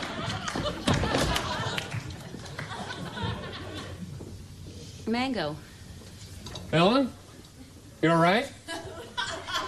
Mango. Mango. All right, and we're back. And yeah, I told you Mango has diminishing returns. Unless, did you like it? I hated it. I thought that was a vast improvement on the previous few sketches. Not up to the peak of Mango that we were at before, but I gotta say, this felt more like the Mango I love. It's just, it's a steep climb back up from the shit of the last ones. But, like, you have the weird random movie reference, this time to A Hard Day's Night. You have Mango is back to being a pansexual imp who, you know, is beyond normal conceptions of the gender dynamic or the gender binary. I think all of that worked for me, except once again, fucking Charlie Rose. Why do we keep getting these fucking Me Too motherfuckers? Well, it was Jeff Richards as Charlie Rose. But I did appreciate the line, Charlie Rose, what do you know about love? Well, not you know, non-problematic love. and of course, Ellen DeGeneres has had her own problems, not necessarily sexually, but, you know, with being a huge piece of shit as a human being. And it's just her and Charlie Rose in the same fucking room together. There's a lot of ouchie there. Yeah, this was weird. Okay, so Ellen DeGeneres is having a meeting with her agent. Mango walks in. Ellen is smitten. And she, again, not hypnotized. So this is just genuine attraction. I think we're playing with the... I think it's just we're playing with the fact that Ellen's a lesbian and Mango is, I guess, canonically gay now. And when they kiss, it makes sense. I don't know. It was 2001. We didn't know what the fuck we were doing. No, see, that's the thing. And I can't go along with it now. The fact is, Chris Kattan doesn't understand the magical lore established by the Mango universe. Even though he established he forgot who the character was. I think at this point he thinks he doesn't need to actually hypnotize people in order to get them obsessed with him. That it just his presence does it, which that's not how it. Like, she stares into like the glitter of his short shorts, and it's as if it's the same effect as him putting the whammy on her. But no, he has to put the whammy. Like it's definitely like a mythological problem at this point. Yeah, I liked that dynamic that Mango had to hypnotize you. You know, he had to make the choice to hypnotize you. And then he would always regret it. It was just an interesting part of his character. But now that it's just like, oh, everyone's just sexually attracted to Mango, I don't know, it loses a little something. Yes, in the larger scope of Mango as a character, it definitely does. I will say in the context of this sketch, I did like bringing it back to him explicitly saying, you know, you don't understand. I'm Mango. I am beyond gay or lesbian or straight. Like, that is a very good antidote to why does everybody think I'm the homo gay, which every time, like, it got to the point where, like, he clearly thought that was a running joke. And like, that's not the joke of Mango. I don't know why you think it is, Chris Kattan. But this felt more like, oh, now he understands it a little better. No, I don't know. I think the joke was just like, oh, we have Ellen DeGeneres hosting the show. What if she falls in love with Mango because Mango could turn a lesbian straight? I think that's the joke that they were working with. Well, I mean, and I kind of forgive it a little bit because I'm assuming this was in the midst of the Ellen as tabloid lesbian thing with her and don't think so. That was like 97, and this is 2001. I also just I said before we watched this sketch, what the fuck was Ellen doing in 2001? At the beginning of the sketch, Will Ferrell's like, oh, we loved you on the Emmys. So I guess she just hosted the Emmys. See, but I think that that tabloid era of Ellen's career was a lot longer than just, like, coming out on the show. There was also the Anne Heche stuff and the Portia de Rossi stuff. Like, she was a fixture of, like, tabloid lesbianism. I mean, there's got to be a better word for that, but, like, she was, like, a cause celeb for, like, you know, just like being a public lesbian for a long time before we were like, oh, who gives a shit if somebody's a lesbian? Like, she was, you know, so I feel like that was still going on around this time, and this is, at least on some level, a commentary on that. Yeah, I guess like even in 2001, it's like, what's Ellen DeGeneres famous for? Oh, still just being a lesbian. Like that's what she's famous for. So like that's what we all recognize her as, just the most famous lesbian. Which is it's a testament to our time now that she can be famous for just being a piece of shit to her employees, and the fact that she happens to be a lesbian doesn't even factor into it. That, sir, is what you call progress. And I did love that reference to the organization of powerful women who happen to be lesbians. Another Bruce Vilanch. This time Horatio Sands is Bruce Vilanch. Which is so probably fucking my weird. only laugh. Was Daryl Hammond not on the show anymore? He must not have been. Because that's so crazy that Horatio Sands was Cameron Manheim in the same sketch as Bruce Vilanch, and now Horatio Sands is Bruce Vilanch in a sketch that doesn't have Daryl Hammond, which made me think he had to be off the show at that point. No, because he left the same year as Will Ferrell, or there was never a time where Will Ferrell was on the show and Daryl Hammond wasn't. But there was a time where Daryl Hammond was in rehab a lot. So okay, this maybe may have been one of those episodes he missed. But I think Horatio Sands as Bruce Vilanch is a step up. Well, and I feel like we got distracted by the Cameron Manheim of it all. I feel like, of course he should be Bruce Vilanch. You could get somebody else. It didn't have to be Cameron Manheim. Could have been anybody.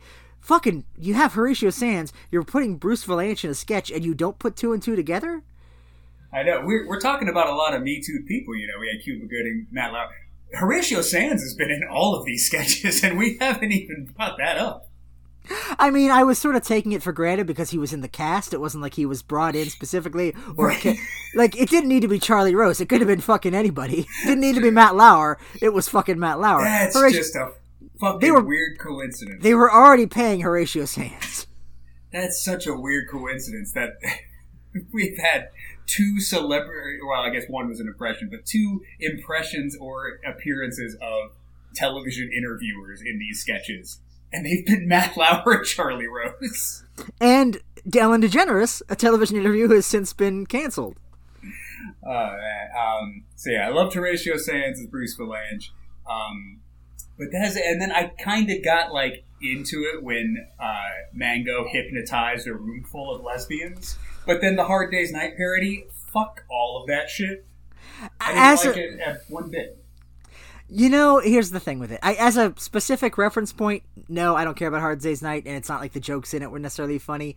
But its presence in the sketch, it's like a weird, like, comforting, warm blanket now. Just like a weird, random, completely out of nowhere movie reference. Like, that's just a thing in a Mango sketch. Because that's not something I ever associated with Mango, but now that I do, it's like, oh, okay, that's kind of interesting and novel in itself. Yeah, it felt too Family Guy for me, just like random movie reference, you know, for no reason. It's a Hard Day's Night. Why a Hard Day's Night over anything else? There's no make. But it does fit in with the world of the Mango. They always do throw a random movie reference in, I guess. Still doesn't make it not a Family Guy joke. Before the song, I thought it was going to be a Graduate reference. I thought they were going to do, Mrs. Robinson. I think I would have liked that. Yeah, I think that would have been better. I don't know. It wasn't fun either. And I've seen Hard Day's Night parodies before. It's not like it's a new parody. It's like, yeah, I've seen people do this. But it's just the obscurity and specificity of it being a Hard Day's Night, not really connected to anything else. Like you say, Family Guy joke, but I don't know, that obscurity is kind of why I appreciate it. I don't necessarily like it, but I'm like, I don't know. It feels like old Mango. It doesn't feel like I'm just cringing at him being homophobic. I guess, but I said it was funny. And then we break the fourth wall at the end, too, just to have Ellen and Mango wish everyone a Merry Christmas. Which they've done that multiple times in these sketches, which is, again, another just kind of weird trend that, like, when we thought of Mango, we thought of you can't have a Demango, and that was it, like, that whole thing. And we underestimated these, and now we have all these other weird sort of, routines that I didn't remember would ever be associated with Mango. I think that's interesting.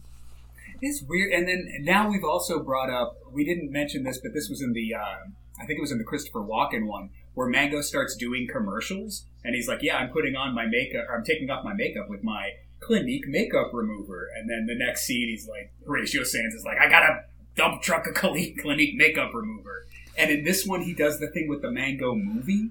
So it's like now Mango is turning into Mr. Subliminal, where he's like, there's no Mango movie. Oh, no? Wink. And then there's a headline that says everyone clamoring for a Mango movie. So it's like he's hypnotizing the audience somehow now. But it's what I'm appreciating, I think, about these Mango sketches is I'm kind of stepping back and imagine Chris Kattan writing them. And I'm just appreciating that he always has the presence of mind to be like, I just gotta throw in some weird fucking shit into this because I don't want it to be just a carbon copy of the previous thing. And it's like, nobody ever did that. Rob Schneider never approached a fucking Richmeister sketch and was like, I gotta make this different than the previous Richmeister sketch. Never gave a shit. Chris Kattan, sometimes it works, sometimes it doesn't, but it feels like he always gives a shit. He's always trying to make it different, and I appreciate that. I feel respected as an audience member, even if I'm not necessarily liking that version of the sketch. I don't know. I think I gotta disagree. These last two Mango sketches have felt very cut and paste to me. I don't know. I feel like... I don't know. I feel rewarded as an audience member watching these in the way we're doing it, which is not the way you're supposed to do it. I feel rewarded in a way that I feel like you wouldn't keep track of this and necessarily register this trend of uniqueness and novelty if you were just, watching them as they aired. I really think we're running out of steam on Mango, personally. We got one more sketch. We can't be running out of steam, literally. It's good that... No, I mean, Mango is running out of steam as a character at this point. But it took a while. Like, it took till the 13th Mango sketch before I was like, yeah, no, I think we've had enough Mango. But here's the thing. Like, you're talking about, like, the Gwyneth Paltrow sketch. It didn't work, but it wasn't same, Sim Sammy, fucking everything, just like every other Mango sketch. It was weird and different and unique. It just didn't work. It wasn't executed well. They didn't pull it off. The ambition wasn't realized, but the ambition was there. That's what I'm saying. The ambition is always there to just give you something a little bit different, so it's not just exactly the same thing, and I appreciate that. I mean, yeah, I gotta respect it for that. I think we're losing track of the character. I think we're just hitting some beats too often, and yeah, I just think the character's becoming just inconsistent. I'm still of the mind that had we gotten a Mango movie, it might have been a classic. I think we missed an opportunity. I would not be opposed to a Mango movie, in all honesty. As long as you fill it with, like, interesting characters. Because that's the thing, like, the Mango himself, I don't mind, but, like, the true star of these have been, like, Danny DeVito, Christopher Walken, like, the people obsessed with Mango. And, I feel like the other thing is, if you were going to do a Mango movie, the best premise has already been done as one of the sketches. I think the Dylan McDermott one, if you don't do the being there thing I pitched previously, him as the target of a stalker, but they've already done that in an SNL movie with It's Pat. The third act of It's Pat is kind of what I'm imagining the Mango movie would be. Somebody gets too obsessed and comes after him. So I don't know what a good Mango movie would be at this point. Well, I think in keeping in line with the sketches, a good Mango movie would have parodies of other movies. And, like, how more meta would it be if it parodied It's Pat? If an SNL movie parodied another SNL movie. Oh, and that's the other thing, but I keep going back to thinking of what the Mango movie would be, because clearly Chris Kattan is, like, all over these movie references, and I feel like that would be so weird to just have him try to write a Mango... Even, like, today, like, Mango comes back as an old man? How fucking awesome would that be? If you saw Chris Kattan on Dancing with the Stars, you would know it's not awesome. But maybe make it about that. Maybe make it autobiographical, true, like Mango broke his back and broke his neck and can't dance like the Mango anymore, and he's got to figure out who is he without the powers of Mango. You know what, Chris Kattan, if you're out there listening and you want to write a Mango movie, I can't fund it, but if I could, I would. I would give you money for the Mango movie. That's the fucking Mango movie. It's just like a meta reference about Chris Kattan's life, as if he were Mango. That would be I was joking before, but that's fucking awesome. Kind of in the style like Unbearable Weight of Massive Talent or something. But yeah, but I would say Chris Kattan can play Chris Kattan and he can play Mango. Maybe he has to go to like a Mango fan convention. I don't know. I would play it a little more straight than that. Like the meta would be in the premise, not necessarily in like him meeting himself. I'm just like it's about, it mirrors his life, but he's Mango, but he's a Mango that has literally broken his body in the service of being Mango and can no longer be Mango anymore, and he has to like grapple with, just like Chris Kattan presumably in his actual life is grappling with who he was versus who he is now. Do that as the story of Mango, but in the guise of Mango. Yeah, I would watch that. That's blowing my mind. Nobody else would want to watch that. That's a movie just for two people. But the MPAA has rated this not suitable for anyone other than two guys who watched all the Mango sketches and wanted this. And maybe they've gone insane because they've watched every Mango sketch in a row, and now all they can think of is Mango. We shouldn't be listening to these people about what movies to make. We show up to the premiere of the Mango movie. It's just us. And then it turns out there was never a movie. It was just a trap to put us in an asylum. This wasn't a movie. This was an intervention. You've watched too much Mango. You can't have it a Mango. I needed a Mango. Alright, so one last Mango sketch. This is from May 18th, 2002. I believe this was definitely the season finale, but it was not Chris Kattan's final episode, but it is the last episode of Mango. Are you ready for one last one? I'm ready. So, what do you think? Does this make me look fat? Moby, you are so not fat. What is wrong with you today? I don't want to talk about it. Oh, there you guys are. I'm almost done. How'd you guys do? Well, I think I'm going to get this sweater. Oh, that's nice. I need to get these. Oh, I don't believe this. I totally forgot my wallet. Oh, that's okay, Mango. I can spot you. Oh, no, I don't have my wallet either. Wait, Winona? Could you lend us some money? You guys are not going to believe this, but I don't have my wallet either. Hey, I know. Why don't we just steal this stuff? That's a great idea. I'm up for it. You, Winona? Oh, you guys, absolutely not. I'm ashamed of you both. Stealing is wrong. I guess I see your point, Winona. Well, what the frick? Let's steal this stuff. Something thing's cool. Yeah, good call, Mango. You go first. Okay. The coach is here. Go. Okay. We're right behind you. Go. What the? What? You're under arrest. And we are back for the final time. Did not like that. Felt that was pointless. That didn't even need to be Mango. No? Okay.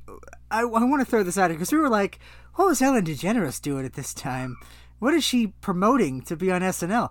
Was Winona Ryder promoting the fact that she was shoplifting? Was that why she was on SNL that week? No joke, I believe it was. Like, Winona Ryder, maybe she served probably if she served any jail time, it was 2 weeks or something. But she got arrested for shoplifting, and I believe this was kind of just her comeback. It was just hey, we can, Winona Ryder's sorry, and she's going to host SNL. I don't know if she even had a movie coming out.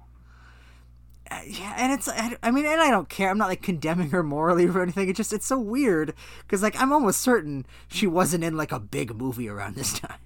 No, but the show has done that before.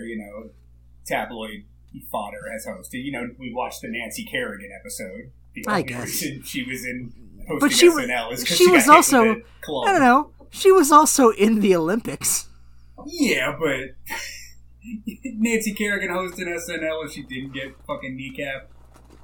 I don't know. I'm just saying. I feel like there was something there more than that.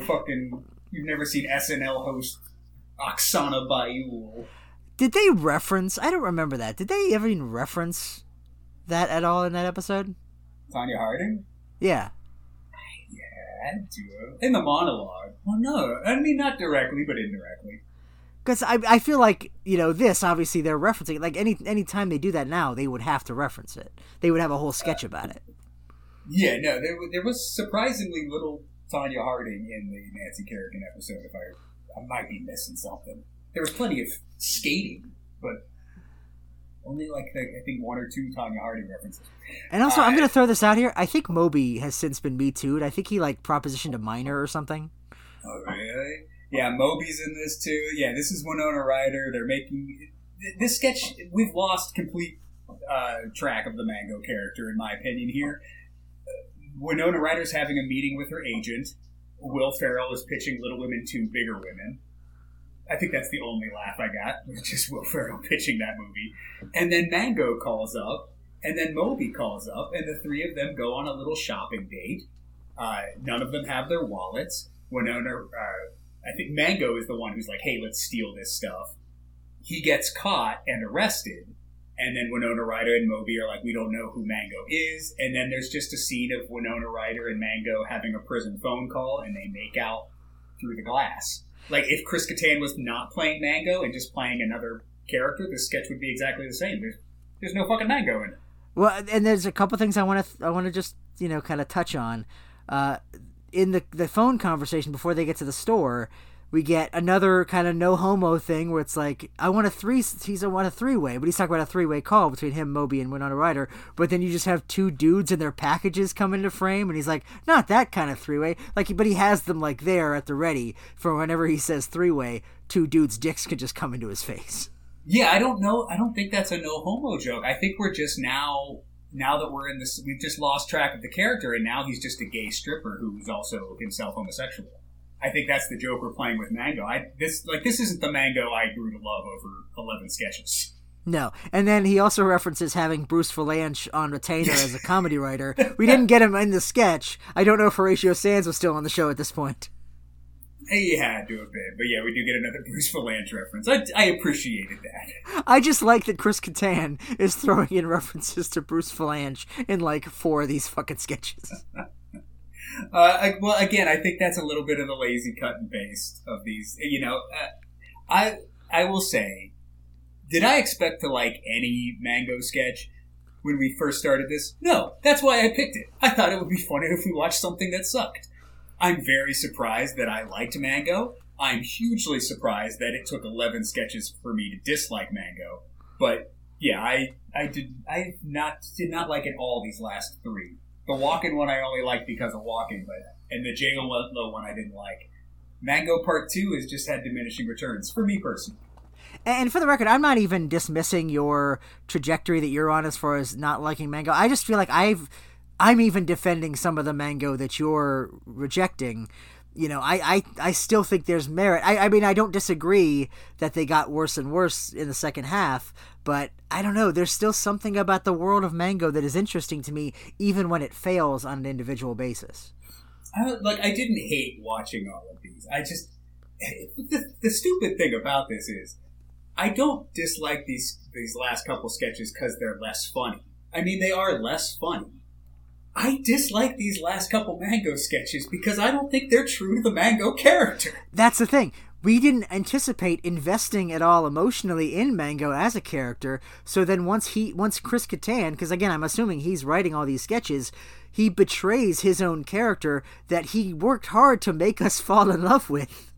And it feels like a betrayal, which I feel like none of us saw that coming. Yeah, to the point where the last Mango sketch, I'm like, are you even playing Mango? Or are you just playing a different character who also wears gold lame short shorts? Because, sir, this is not Mango. I know Mango, and you are no Mango. I assume the thing at the end with them making out through the glass is another movie reference, just not... I mean, I know that they play the song from Officer and a Gentleman, but... Yeah. But I'm assuming that image of them, that's probably I don't know, Wild at Heart or something. They do that in Midnight Express. In Midnight Express, she presses her breast against the glass, and he feels her breast through the glass. So it might be a reference to that, but they're playing Up Where We Belong from Officer and a Gentleman, which there's no prison scene in that movie. So they're mixing 2 movie references, I think. I didn't pick up on the Midnight Express reference. I just heard the song. But yeah, I just assumed it was way too specific a thing to not be a movie reference at this point. And that's all I got, man. I'm sad that these Mango sketches let me down at the end. I guess I don't know what I'm more upset with. The fact that Mango let me down, or the fact that Mango built me up to begin with. Well, as with all things in my life, I blame Moby. It's true. Moby did suck in this. He added nothing. He's wearing an I Heart M&M shirt because that's cute and funny. Yeah, we're getting it. This is also when not only these Mango sketches are hitting the skids, this is also when SNL started hitting the skids for me. Will Ferrell. This is Will Ferrell's last episode, this Winona Ryder one. And then they get very pop culture-y. I mean, there's just a lot of, like, Britney Spears, Backstreet Boys sketches, It's that era of SNL that I don't like. Post-Ferrell, pre-Hater. And I just want to state this. I'm not 100% certain about the Moby propositioning of my thing. If you can find some kind of clip to put in here to confirm that, but if you can't find it, just put in Ben Affleck going, "My demon." Wait, what clip do you think I'm gonna find? I don't know, like a news segment of like maybe Charlie Rose interviewing Moby going, "Hey, did you fucking try to proposition that girl?" Or just actual tape recording of a little boy going, "Hello, Mr. Moby." I'm sure there was like a news report about it or something. Anything else about Mango before we get off this shit?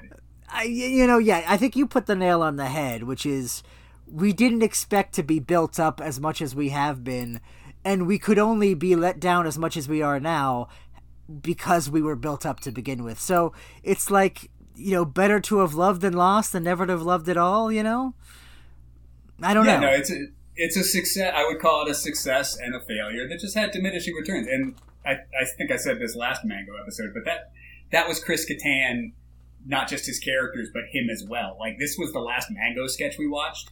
He has another season on the show where, like, now all of his characters have just run their course and he's just still there. And it's like, that last season with Kattan, you're just like, why the fuck are you still here, man? Like, you had your peak and you ran it into the ground and then stayed there. You beat the dead horse and then you fucking jerked off on the dead horse. Like, you already beat it. It's fucking dead, man. And but it's just like I still value the experience because, again, we were both in the same place. Prior to this, we were like, hey, remember Mango? That sucked. I hate that. Won't it be fun to hate Mango for however long we were planning on it? We set this up as like we're going to give up at some point because Mango is so unbearable. And instead, we're at the end of our second part of this where we're like, okay, yeah, Mango sucked eventually, but I don't regret the experience of exploring the Mango universe. And I think that just the fact that I'm there and I'm surprised to be here, that's enough to call this a win for me. Yeah, well, so my plan for next week, because we were originally going to watch Loquisha, I was going to pitch that we watch all the sketches of Star Keisha, Finesse Mitchell's. We can still do that if you want. Sassy black woman character. So I'll leave it up to you, because that's fucking bad. There's not going to be in any reality are we going to go, who's an underrated SNL character? Star Keisha. And I was going to pair it with Kenan Thompson's SNL black woman character, Virginia K. Hastings. How many sketches would that be? It would be 9 altogether. There's 4 Star Keishas and 5 Virginia K. Hastings. I mean, I'm up for it, and it's your choice. I don't want to pollute your choice. But can I throw out something to you? Well, that was going to be a payback pick for Loquisha, but since we didn't watch Loquisha, I have nothing to pay you back for, so... I feel like I deserve it regardless, just for suggesting Loquisha. But it's your pick regardless. I don't want to pollute your pick. But can I throw out a pitch to you? Because this would be my pick, but it would be a potential series that we might do like every other week whenever it's my pick, or might just do one of them and not do it ever again. It's a Jim Belushi thing. And, we did our whole series on Twin Peaks, right? Uh-huh. Have you ever seen Wild Palms? No. Apparently, and I didn't know this, Wild Palms, it's a 5-episode miniseries produced by Oliver Stone, starring Jim Belushi, and it was picked up by ABC after they canceled Twin Peaks because they were like, we fucked up with that, but we're going to get some other weird sci-fi thing, but we want a definitive endpoint. We don't want to do it like with Twin Peaks where it's like, we're struggling to get them to end the thing and reveal shit. So we're going to say it has to have a beginning, middle, and end, 5 episodes. So that's all it is. It's a 5-hour thing, but it's 5 discrete episodes. So I thought we could do almost like similar to what we intended with Mango. We watch the first episode of Wild Palms. Doesn't have to be next week. It could be the week after, and then we decide: do we want to go further with this or not? let me look at like a trailer for it. Like, look in to see what it looks like before I commit to watching it. I just thought commit to watching it sight unseen, just having heard of the title. Just because it's been compared to Twin Peaks, but like Oliver Stone's version of Twin Peaks, and starring Jim Belushi. I feel like that's right up our alley. Yeah, I will look into that and see. So, and it's all on YouTube as well. It's all free on YouTube. Oh, okay. Well, that's a plus. All right. Well, I mean, you can spin the wheel if you like. Well, I did. Star Keisha or okay, I'm going to throw out 3 movie titles. See if any of these. Johnny Dangerously, starring Joe Piscopo. I've seen it. I don't hate that movie at all by any means. I just feel like I don't know that there's going to be a lot to talk about.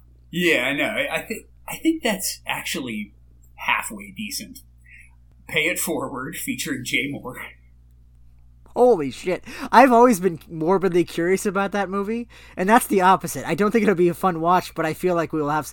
Plus, it's Kevin Spacey and like a heartwarming fucking... I feel like we got some shit there. And I think it goes in crazy directions, too. I don't think I've ever seen the whole thing. I've seen bits and pieces of it. I've never seen it. Or The Brave Little Toaster Goes to Mars. Okay, fuck you. Why is that even on this goddamn wheel, you fucking asshole? One day we're going to watch The Brave Little Toaster Go to Mars. I mean, honestly, out of all those, I kind of think Pay It Forward. That's the one I'm most curious about. All right, I can check that out, featuring SNL alum Jay Moore. Are you sure you don't want to watch 4 Star Keisha sketches? You know, just so shortly after Mango, I don't want my heart to break because it's like I was set up to love something, and well, and like I said, Star Keisha was just going to be a revenge pick because if we watch, I mean, there's no way I'm not going to hate Star Keisha and Virginia K. Hastings, and I won't like talking about them either because they're also kind of vaguely racist in that early 2000s way. I mean, yeah, I don't know if that I'm really up for that either. So I'm saying Pay It Forward. All right, yeah, I'm down for that. Kevin Spacey, Helen Hunt, Haley Joel Osment, who was Jay referenced Moore. in one of these Mango sketches. That's apparently true. A young Haley Joel Osment, an underage Haley Joel Osment was like, "I want to fuck Mango" off screen. In Mango's defense, Mango said he was too young for him, but yes, Haley Joel Osment did one to the Mango at one point. But yeah, so let's watch him one at a Kevin. Ooh, that's Kevin Spacey and a little boy. Is this going to be another sister scenario? His weren't little boys, though. His were older boys. It's still wrong, but there's a difference between little boy and older boy. I don't like. Is this going to be another episode that we can't air for some? Well, you can put the other sister and fucking white chicks up, by the way, if you want to edit those. I will once I edit them. But I didn't know if you were like just not going to air them at all because they almost killed the podcast. No, I wanted to listen to them first, but I mean, I'll listen to them when I edit them. When I get around to editing them, I'll put them up. But out of this, I mean, there's going to be a yuck factor, but I think it'll be worth it. Yeah, alright. So, Pay It Forward next week. A bit of failed Oscar bait from... that's the other fun thing about this, is that this movie's supposed to be really shitty, but, like, keep in the back of your mind that they were gunning for some Academy Awards with this shit.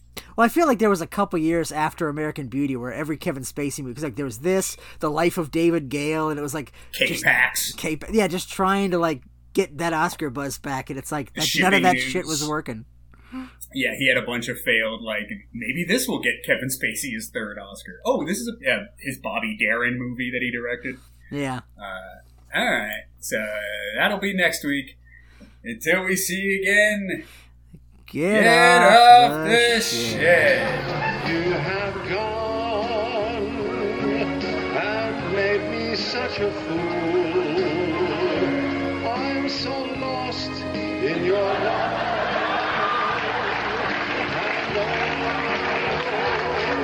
We belong together.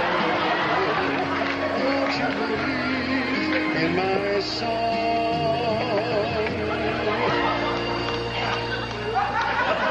Mango, you have come into my life and made me whole.